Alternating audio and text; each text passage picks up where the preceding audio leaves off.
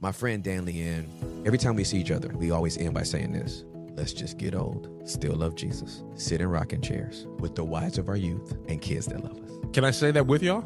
Yeah, of course you can, bro. Because that's all the that matters. Five-piece. Say it one more time. Yeah. Let's get old, Get old, still love Jesus, still love Jesus, sit in rocking chairs with the wives of our youth and kids that love us. and kids that love us. That's like it. that's Always talk about this. What I envision more than money, planes, any of that stuff, I envision Thanksgiving in 20 years, where my kids come with their families and they say, "Hey, Dad, how are you doing? Can I sleep in this room?" Like, that's what I'm trying to make sure is intact. So with any time something's warring for that, I want to make sure my marriage is safe, my relationship with my kids is safe, because the other stuff can come and go. I want to make sure Thanksgiving, Christmas, my boys are happy to bring their wife, their kids, themselves, whoever, their friends to the house. We can watch a movie. We can play Uno.